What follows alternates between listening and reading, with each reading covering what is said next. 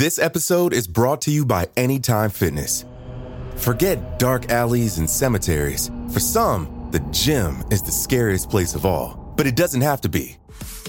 With a personalized plan and expert coaching, Anytime Fitness can help make the gym less frightening. Get more for your gym membership than machines. Get personalized support anytime, anywhere. Visit AnytimeFitness.com to try it for free today. Terms, conditions, and restrictions apply. See website for details. There's a new class of blockbuster drugs. Drugs like Ozempic. They're changing bodies. And all of a sudden, just the weight starts falling off. Fortunes. It just got too expensive. They're just bank breakers. And industries. There was a lot of excitement. There was a lot of skepticism. The impact of these drugs from business to health is just beginning.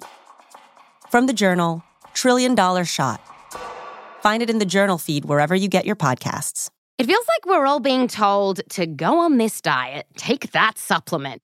Ozempic will give you depression, but you know what'll cure that? Weed. Or you could try to balance your hormones. At Science Versus, we're like, what the f*** is going on?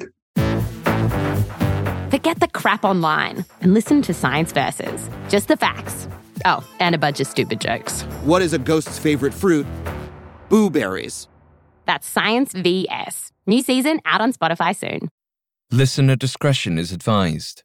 This episode features serious discussions about terminal illness and assisted suicide. Please keep this in mind when deciding if, how, and when you'll listen. For resources on these topics, visit spotify.com/resources.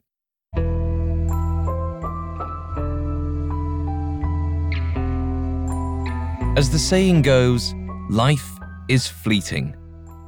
As we age, our bodies slowly deteriorate, a process that, while inevitable, can be depressing.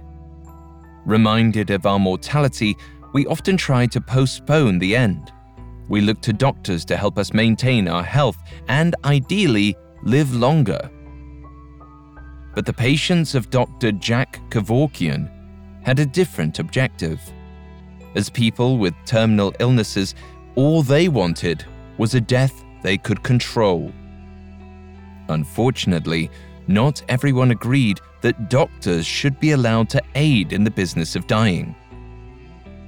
Across the nation, civilians were both shocked and incensed by Dr. Kevorkian's actions, questioning the ethics behind them. In the 3 decades since, no easy answers have emerged.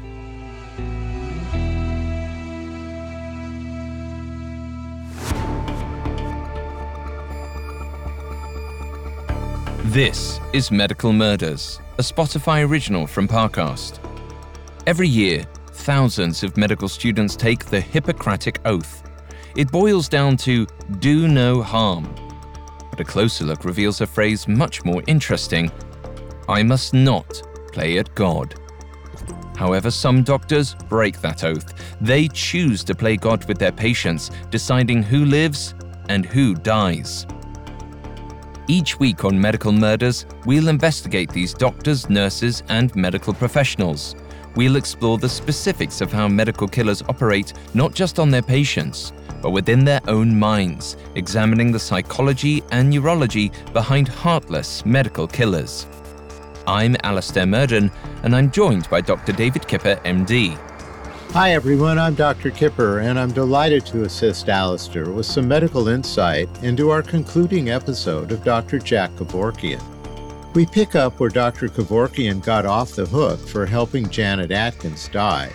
This case was controversial on several levels, as was the legacy of Dr. Kevorkian, and questions continue to fuel a popular debate in the realm of medical ethics. You can find episodes of Medical Murders and all other Spotify originals from Parcast for free on Spotify. This is our second episode on Dr. Jack Kevorkian, a pathologist who sparked widespread controversy over physician-assisted suicide. Last week, we discussed Kevorkian's early career, challenging the ethical limits of healthcare and the events that led him to create his death machine, initially known as the Thanatron. This week, we'll track the fallout from his first assisted death and the doctor's shocking strides to innovate the right to die movement in the 1990s. All this and more coming up. Stay with us.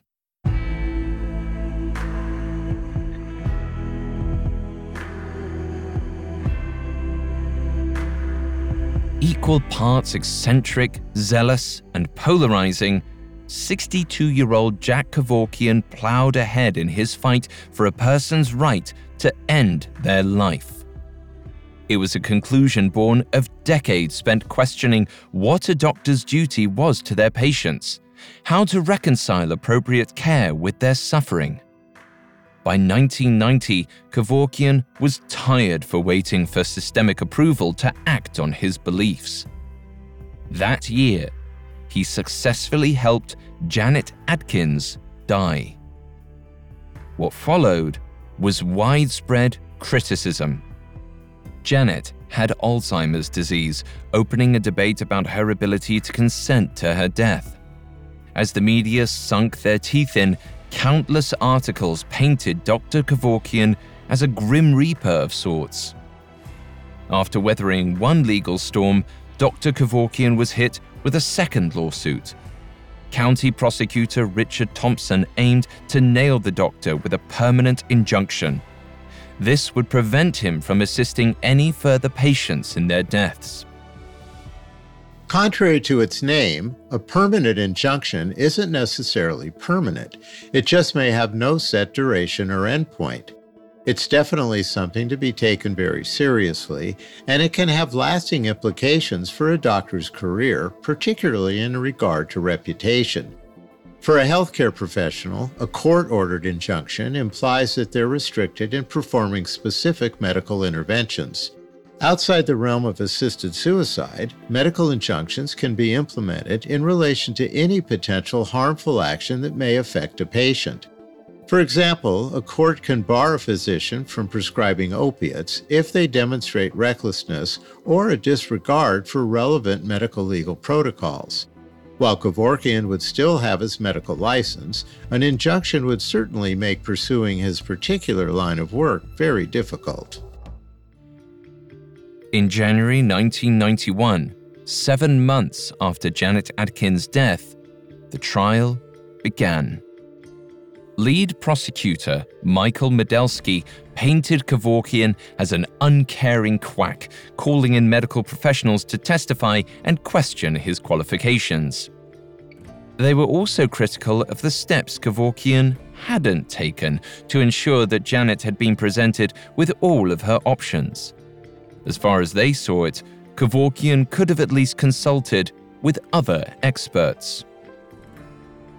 As a doctor, Kevorkian had a unique responsibility to Janet. While it's a good thing that he urged Janet to pursue experimental treatment, I'm not sure to what extent he advocated this. However, she did take his advice to heart, as she apparently tried new medication under her doctor's supervision for 6 months after her initial consultation. My gut tells me that Kevorkian should have urged Janet and her loved ones to be more aggressive with the experimental options, but it's hard to comment on that without specifics. I'm also not sure about the degree to which Kevorkian communicated with Janet's other doctors. The decision Janet was grappling with absolutely required multiple professionals working in tandem, and one gets the feeling that Kevorkian wasn't so on board with this. It would have been comforting to know that multiple experts had a consensus about Janet's plan, but this remains uncertain. Even 30 years later, it's a real head-scratcher. Ultimately, though, Alistair, Kevorkian did honor Janet's apparent wishes. But that seemed secondary to the prosecution, who gave daunting warnings in their arguments. Left to practice, they claimed Dr. Kevorkian might influence others to experiment. It could one day lead to mass, involuntary euthanasia, reminiscent of Nazi doctors who participated in the Holocaust. While it was an extreme hypothesis, the American Medical Association agreed that physician-assisted suicide would pose serious societal risks.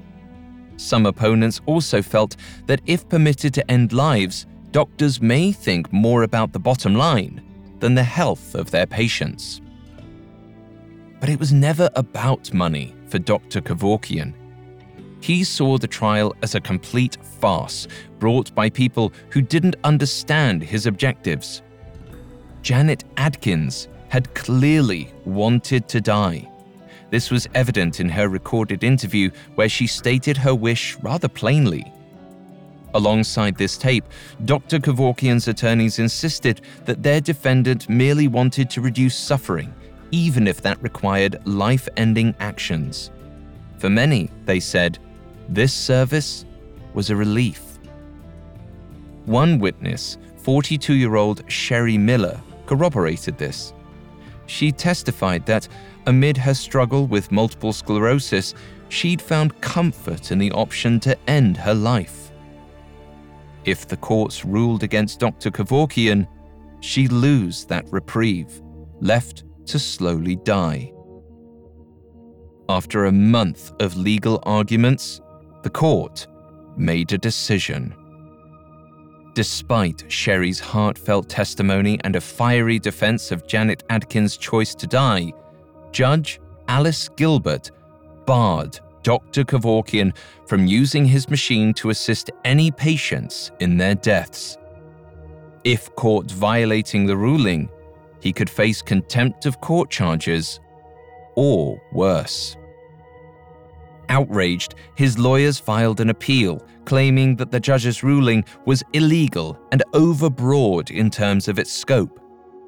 But it would take time for the courts to come to a decision. In the meantime, others were drawing attention to the very principles that formed the basis of Dr. Kevorkian's work. On March 7, 1991, Dr. Timothy Quill published a groundbreaking article in the New England Journal of Medicine titled Death and Dignity.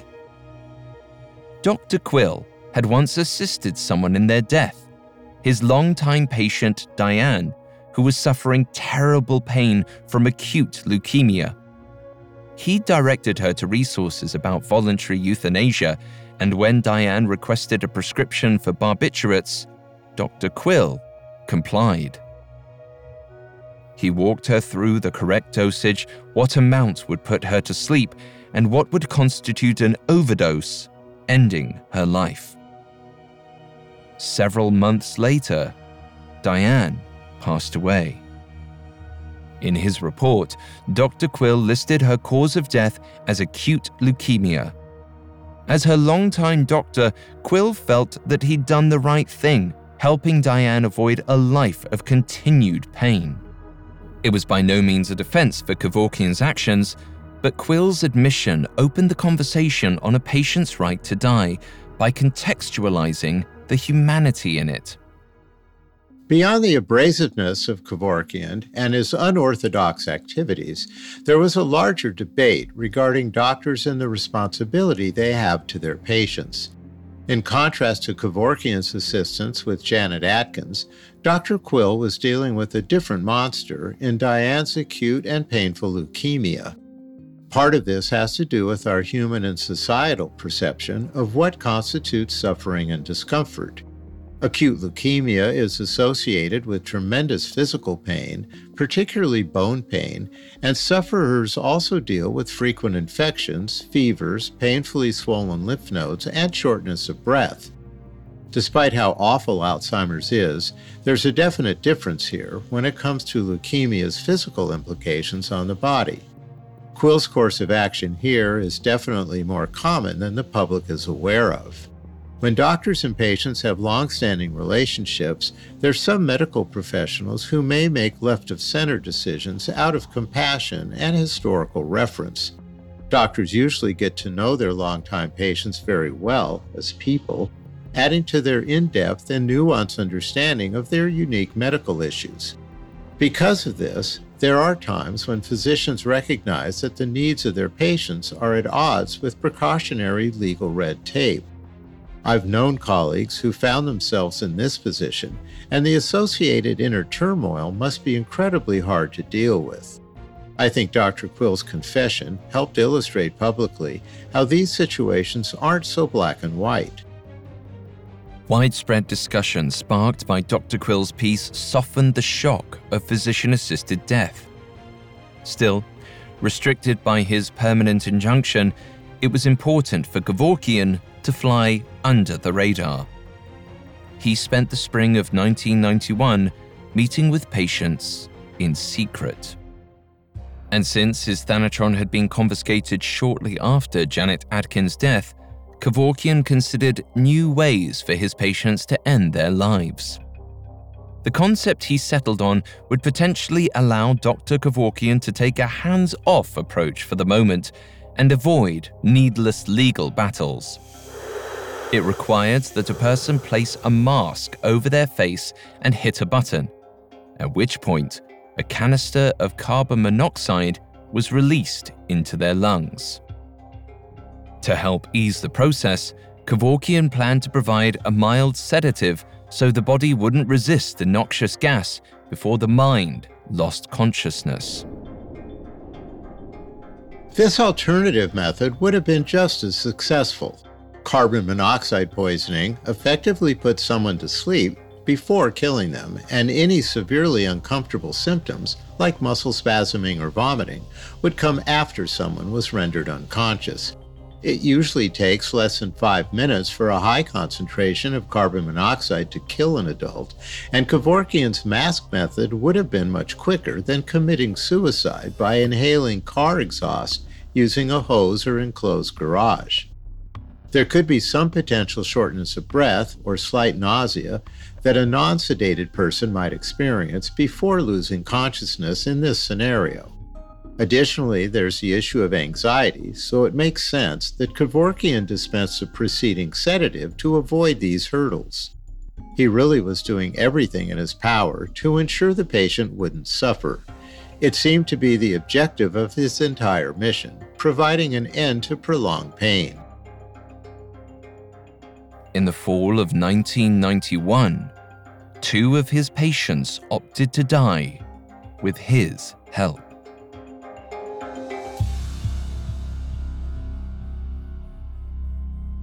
Up next, Dr. Kevorkian's carbon monoxide method is put to the test as his practice grows.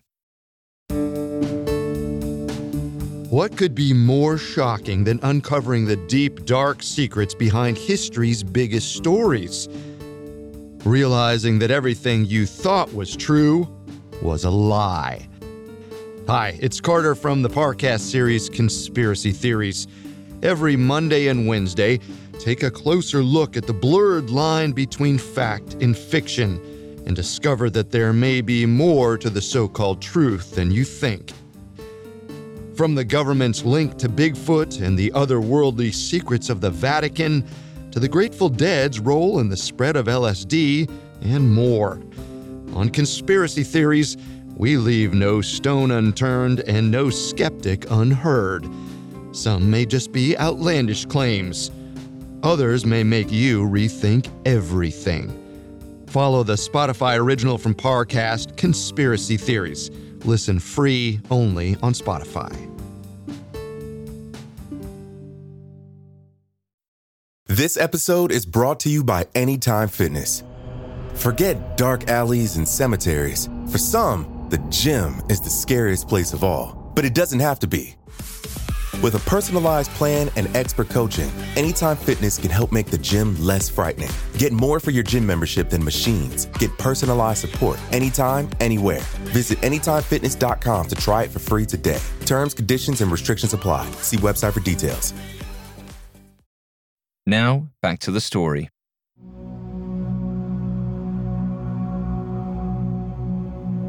In late 1991, 63-year-old Dr. Jack Kevorkian carefully tried to work around his permanent injunction, which barred him from assisting in patient deaths. Undaunted and still determined in his cause, he helped 2 patients plan their deaths.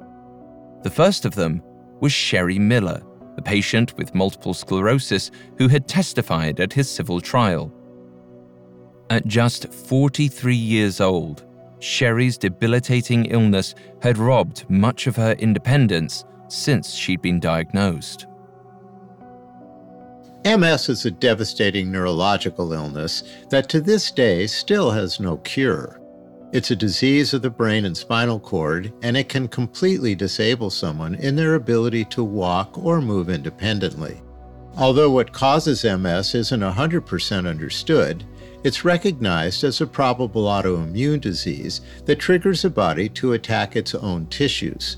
MS specifically causes our immune system to attack the myelin sheath, which is a protective layer that covers our nerves. As the disease progresses, nerve fibers can become permanently damaged and drastically restricting movement. Given that Sherry had already lost control over the majority of her body, her quality of life must have been incredibly challenging. She was likely experiencing a lot of pain on top of her lack of mobility, as intense muscle spasms and stiffness are common symptoms of MS. The condition often contributes to a person's death for a number of reasons, like the disease's ability to weaken the muscles that control respiration. Sherry had limited options, unfortunately, and she likely had a fleeting time until the disease completely robbed her of any independence. Sherry finally made plans with Dr. Kevorkian to end her life, and soon another patient followed suit. 58-year-old Marjorie once suffered constant, excruciating pelvic pain stemming from the surgical removal of benign vaginal tumors. While her diagnosis wasn't terminal, her suffering had drastically decreased her quality of life. She too wanted a way out. So she contacted Dr. Kevorkian, and they soon agreed on which day would be Marjorie's last. It was the same as Sherry's. Now, Sherry and Marjorie didn't know each other, but Dr. Kevorkian likely thought it best to schedule their procedures in tandem. That way, whoever went second couldn't be stopped by any legal issues caused by the former. On October 22, 1991, Dr. Kevorkian met with the pair for an interview, knowing it violated his injunction. They were each joined by their closest relatives, who were all asked to share any negative feelings about what the women wanted. Several family members talked about the impact of the upcoming loss and the void it would create. However, they ultimately respected Sherry and Marjorie's choices to die, given the quality of their lives. The next day, Sherry and Marjorie drove to a remote cabin outside of Detroit to end their lives. There, Dr. Kevorkian had built a device similar to the Thanatron for Marjorie. At about 5 p.m., with her husband by her side, Marjorie triggered the machine to release the chemicals. By 5:05, she was gone. She left a note reading, "I'm so glad there's Dr. Kevorkian who can help me. I have begged him to help me for 2 years. After 3.5 years, I cannot go on with this pain and agony. No doctor can help me anymore. If God won't come to me, I'm going to find God." Shortly after, in the same room, it was Sherry's turn. But her veins weren't strong enough to have an effective IV placed, so she opted to use Kevorkian's other method, releasing carbon monoxide into a face mask. She quickly lost consciousness, and by 6:15, Sherry's heart had stopped. As with Janet Adkins, Dr. Kevorkian wasted no time in alerting authorities. He called them to the cabin and reported the deaths. Critics across Michigan and the nation were quick to lambast the events. And this time, they had a notable leg to stand on. Marjorie's condition clearly wasn't terminal. Critics wondered whether her chronic pelvic pain truly substantiated Kevorkian's intervention. Some even wondered if Marjorie's condition was psychosomatic, all in her head. If that were the case, it may have been possible for Marjorie to ease her pain by working with a psychologist. Psychosomatic pain is one of the hardest things in medicine to identify, especially without access to the patient. In this case, it's unlikely that Marjorie's discomfort was purely mental. This is because the pelvis contains a lot of smooth-muscled organs, like the bladder, genital tract, appendix, and kidneys. Any injury or trauma to smooth muscle can be unbearably painful, which explains why childbirth, kidney stones, and appendicitis were such agonizing experiences. Any scar tissue that forms in smooth muscle can also severely impede normal day-to-day movement, and the treatment for this usually involves chronic pain medications that carry the risk of dependency. Today, we have drugs like Toradol and other non-steroidal anti-inflammatories that specifically target smooth muscle pain and are not addictive. It's possible that public perception of Marjorie's condition at the time was likened to hysteria. Because pelvic pain has historically been considered a female issue, the associated suffering was often viewed as exaggerated by those who were unenlightened and insensitive to women's health issues. Having helped patients with this issue myself, I can definitely assure our listeners that this pain is very real and very distressing. Regardless of the exact cause, Marjorie was clearly suffering and did receive the end she wanted with Kevorkian's help. It didn't stop others from providing their own 2 cents, but unfortunately that comes with the territory when a medical case becomes so public. The main problem with the armchair diagnosis, however, is that none of these other doctors or pundits had access to Marjorie, and they wouldn't. Marjorie was gone. All they could do was question Kevorkian's actions in hindsight. Despite public outcry, authorities seemed to have little legal recourse. Even though Dr. Kevorkian was in the cabin on the day of Marjorie and Sherry's deaths, their loved ones refused to give specifics on his involvement. It appeared authorities either didn't want to test the strength of the injunction while it was under appeal, or they wanted to go for larger charges. Or maybe they just felt it'd be best if the medical board dealt with the matter. Which they did. Almost exactly a month later, on November 20th, 1991, Michigan's Board of Medicine revoked Dr. Kevorkian's medical license for his involvement in Janet Adkins' death. This went far beyond the injunction. It effectively stripped him of the ability to practice any form of medicine in the state, meaning anytime he practiced moving forward, he was breaking the law. It would make Dr. Kevorkian even easier to prosecute, and he was essentially helpless to fight back. Still, Dr. Kevorkian continued meeting with new patients. If anything, the backlash only made him more determined to push forward with his cause. However, on December 3rd, 1992, the Michigan legislature passed a law that banned physician-assisted suicide outright. Authorities were ready to use it against Kevorkian, pressing charges against him in August of 1993 for assisting yet another death.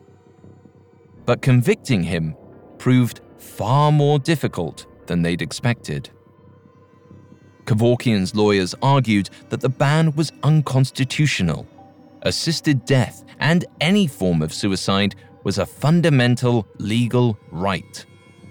Throughout all of this, Kevorkian maintained a steady presence in the media, boldly affirming that he would continue his work. He also had plans to broaden the scope of patients he considered eligible for his assistance. In a 1993 interview with Time magazine, he bristled at public criticisms that he had helped patients without terminal illnesses end their lives. According to the American Cancer Society, a terminal condition, by definition, is a life-limiting illness that is expected to result in permanent unconsciousness or death in the near future. Kevorkian didn't see it that way. When asked to elaborate, he stated, "The condition doesn't have to be painful, as with quadriplegia, but your life quality has to be nil." On top of Kevorkian's previous actions, this take was massively controversial in the medical field. I actually agree with Kevorkian in this regard, and I really do believe this distinction matters. If a patient's physical condition renders them completely unable to care for themselves in a way that harms them psychologically, I believe they should have the right to choose their own fate. I'm confident that many physicians would agree with me here, and would also prefer the American Cancer Society's interpretation be more inclusive. Although Kevorkian's precise wording might have left too much room for interpretation, I think he was on the right track in terms of considering quality of life in addition to one's mortality. Augmenting his requirements for patients who wanted to die proved another step in the evolution of Kevorkian's work. He didn't wait for the medical establishment to agree with him. He just kept at his work. By the end of 1995, Kevorkian had helped dozens of patients end their lives. It was practically a miracle that he hadn't yet been charged in a court of law, but prosecutors didn't give up. In spring of 1996, they slapped Kevorkian with assisted suicide charges in connection with the deaths of Marjorie Wantz and Sherry Miller. This time, though, the state took a creative approach.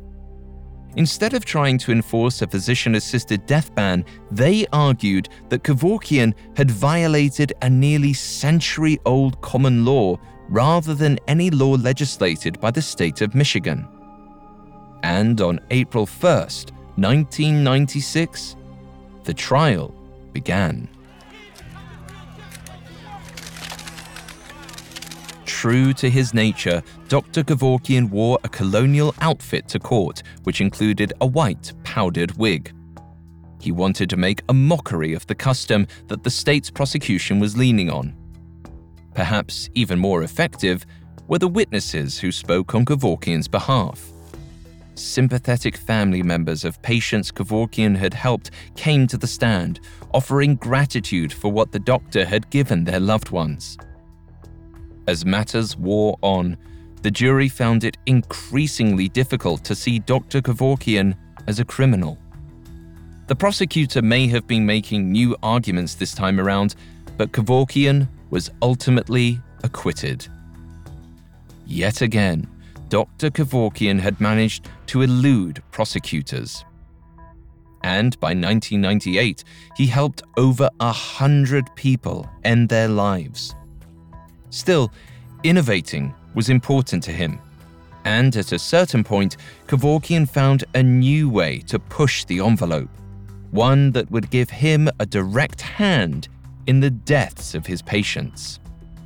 Rather than physician-assisted suicide, he now sought to provide medical euthanasia. Naturally, this would make Kevorkian much more vulnerable to the law. He knew a court case would no doubt come, but he'd made up his mind. He'd fight to provide the most dignified elective death he could conceive. Up next, Kevorkian risks his freedom by taking the life of his first patient. Now, back to the story.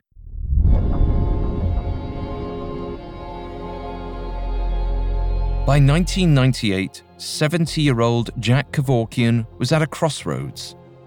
For the past 8 years, he'd helped about 130 people end their lives, overcoming near constant legal hurdles. So far, he'd escaped conviction, which prompted him to test the limits even further. Currently, even though Dr. Kevorkian made all the preparations, his patients still had to initiate the process. It was on them to press the buttons that released the necessary chemicals, a burden that Kevorkian thought was mentally stressful and needless. There was also a higher risk of procedure going wrong, even if his machines worked flawlessly.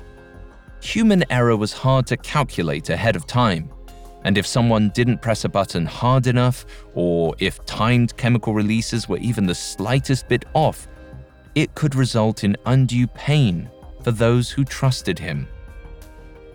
The best service Kevorkian felt he could offer was the act of bringing death to a patient himself.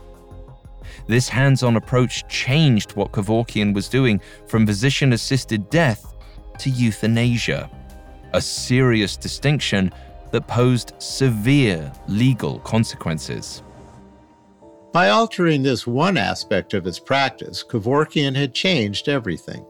The distinction between physician-assisted death and euthanasia opened a ton of ethical and legal concerns. By committing the act himself, instead of having patients behind the metaphorical wheel, he effectively adopted much more of the responsibility. Euthanasia is a scary subject because it conjures horrible historical precedent that highlights its negatives as a viable and legal practice. One of the most common concerns is one that Alistair actually mentioned earlier in the episode, and it has to do with doctors valuing profit over human life. Many feel that implementing some form of legal euthanasia would incentivize physicians to unnecessarily choose this option, which is a terrifying thought. For many, this change represented the crossing of a dangerous line. And despite all of Kevorkian's efforts promoting physician-assisted death, only Oregon had passed a law allowing it. With the healthcare field dragging their feet, Kevorkian likely thought that performing medical euthanasia himself might expedite matters, or at least get people talking about it. And in fall 1998, he found the perfect candidate to see his objective through. 52-year-old Thomas Yuck was an accountant, avid racing enthusiast, and a loving husband. But despite his abundant life, Yuck suffered from amyotrophic lateral sclerosis, commonly known as ALS or Lou Gehrig's disease. Over the past 2 years, he'd lost much of his mobility. He could do little more than raise a few fingers and struggled to breathe as he spoke. Within a few months, he might be dead. Similar to the other neurological illnesses we've discussed, ALS is debilitating and can progress quite quickly. After someone first starts noticing symptoms, like a lack of coordination, unusual fatigue, or slurred speech, it usually takes about 9 months to a year to establish a firm diagnosis of ALS. Although the average expected survival time is about 3 to 5 years, some people live with the disease for upwards of 10 years before succumbing to it. Because the disorder causes a progressive deterioration of muscle function, people with ALS usually die from respiratory failure due to the weakening of the chest muscles that control our breathing. Some common end-stage symptoms of ALS include muscle paralysis and the inability to chew, swallow, or breathe without assistance. This is one of the reasons that choking to death is a relatively common demise in patients with ALS. As sad as it is, Yuck's prognosis at this point was grim. Yuck was terrified of slowly choking to death. He didn't want to suffer in the end. Contacting Dr. Kevorkian gave him the security of knowing that he had an out if he needed it. So, in 1998, he got in touch. Kevorkian's interest was piqued. Yuck's condition made him the ideal candidate to receive euthanasia from Dr. Kevorkian rather than using a machine to kill himself. Because his disease had severely reduced his muscle control, it was simply safer for Dr. Kevorkian to take charge of the procedure. He didn't initially reveal this to Yuck, but he agreed to help the man. As in previous cases, he scheduled an interview with the patient and his family. In a taped interview in September of 1998, Yuck said he wished to die. When Dr. Kevorkian suggested that he perform euthanasia on Yuck, he was hesitant at first, likely because he would be the first patient. But after Dr. Kevorkian spoke to the safety it afforded him, Yuck consented. Yuck signed a piece of paper to further confirm that he'd requested to die. But Dr. Kevorkian stalled, asking Yuck if they could hold off for a month. Yuck couldn't agree. His condition was getting worse by the day, so the doctor pressed for a week-long delay instead. Yuck initially said yes, but the next night, his brother made an impassioned call to Kevorkian. Yuck was in distress and feared that the end was coming. His breathing was labored and he had further trouble swallowing. Scared and wanting to exit the world on his terms, he urged Dr. Kevorkian to help him. The doctor arrived at Yuck's home the next night, September 17th, 1998. Yuck was alone. Dr. Kevorkian had advised the rest of the family to leave so they couldn't be implicated in their loved one's death. Kevorkian didn't waste time. He set up a camera to film the procedure and once again asked Yuck if he wanted to die. When Yuck agreed, Kevorkian had him sign another piece of paper. Then, he got to the task at hand. He inserted an IV line into Yuck's right hand before pushing Seconal, a barbiturate, to put Yuck to sleep. Next came a muscle relaxant. After that, Kevorkian triggered the potassium chloride to stop Yuck's heart, effectively killing him. As Kevorkian's first patient, Janet Atkins, this procedure was sound when it came to the science. It would have been a painless process for Yuck, and as a doctor, I can't really see this being done in a more humane way from a pharmacological perspective. His methods made sense, and by administering the medications in this order, he ensured that Yuck would have gone very peacefully. Despite the clear compassion behind his technique, it's hard to forget that Kevorkian was doing something deemed completely illegal by the medical system. This naturally gives one pause. And Kevorkian's work wasn't done. Once Yuck had passed, Kevorkian reached out to the producers at 60 Minutes, hoping to make a public statement. On November 22, 1998, 60 Minutes aired the piece, broadcasting Yuck's final moments to 22 million viewers who watched from their living rooms in awe. The shocking video showed Kevorkian injecting Yuck with a cocktail of chemicals, followed by Yuck's shallow breaths as they slowed to a halt. It was the first time the majority of the public had seen the practice. Now, Yuck had consented to sharing the footage, but regardless, the segment sparked disapproval from many who felt such a private moment should have been kept that way. Still, Dr. Kevorkian defended his actions on air. He said, "I'm fighting for me. This is a right I want. I'll be 71. You don't know what will happen when you get older. I may end up terribly suffering. I want some colleague to be free to come and help me when I say the time has come." While he had a point, he wasn't really expecting his soapbox moment to elicit any mercy from the court. He'd wanted to push them into action anyway. Either they'd innovate the law, or they'd charge him with murder. Both courses of action would create ripples in the healthcare system, which was now somewhat divided over the issue. 3 days after the 60 Minutes piece aired, prosecutors charged Dr. Kevorkian with first-degree murder and delivery of a controlled substance without a medical license. unlike the previous cases, Dr. Kevorkian had much less legal ground to stand on, given that he'd directly killed Yuck. Even worse, the judge barred Yuck's relatives from testifying that he'd consented to the procedure, claiming that Michigan law didn't recognize consent as a legal defense for murder.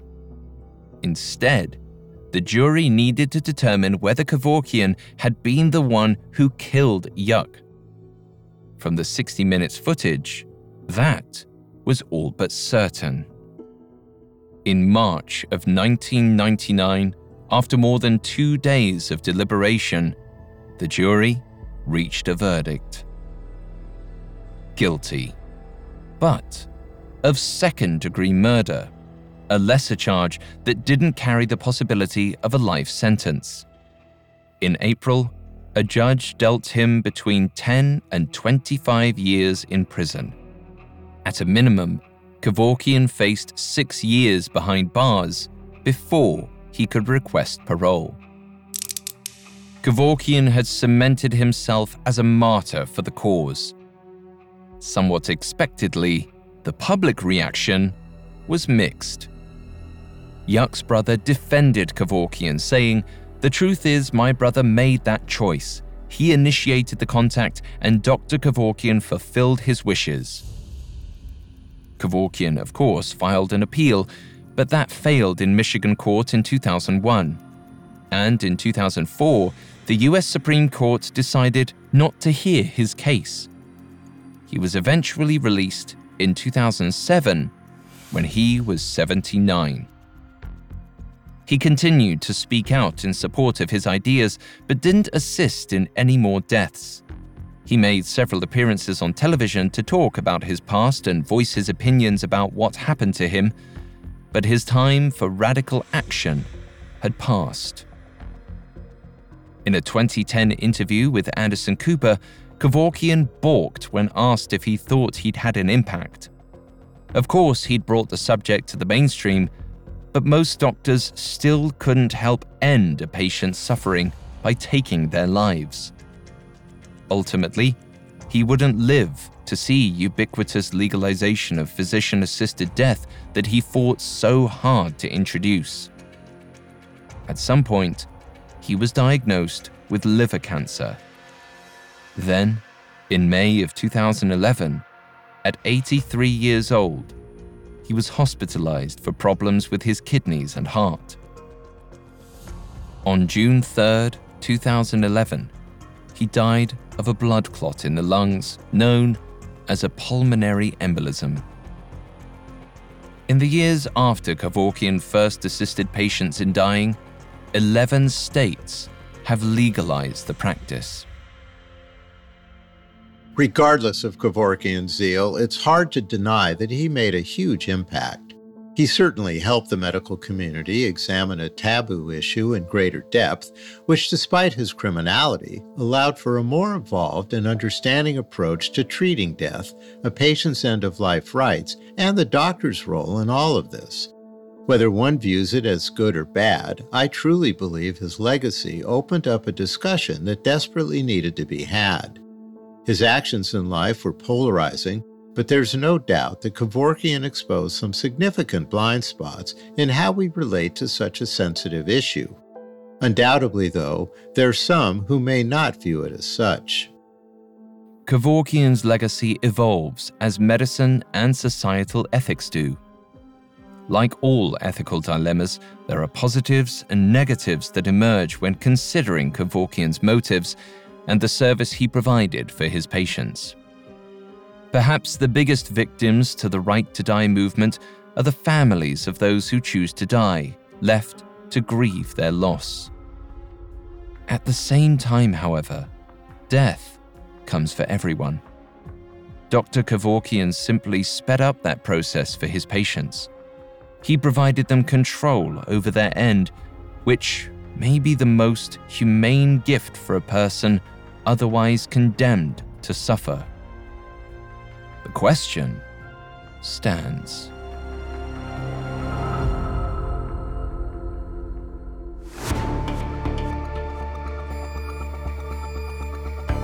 Thanks for listening to Medical Murders, and thanks again to Dr. Kipper for joining me today. Thank you, Alistair. You can find episodes of Medical Murders and all other Spotify originals from Parcast for free on Spotify.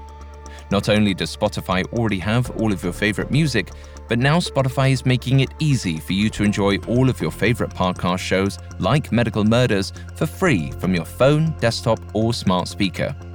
To stream Medical Murders on Spotify, just open the app and type Medical Murders in the search bar. We'll see you next time. Medical Murders is a Spotify original from Parcast. It is executive produced by Max Cutler, sound designed by Brendan Hawkins, with production assistance by Ron Shapiro, Trent Williamson, Carly Madden, and Joshua Kern.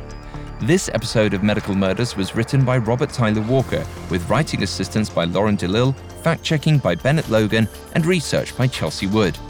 Medical Murders stars Dr. David Kipper and Alistair Murden.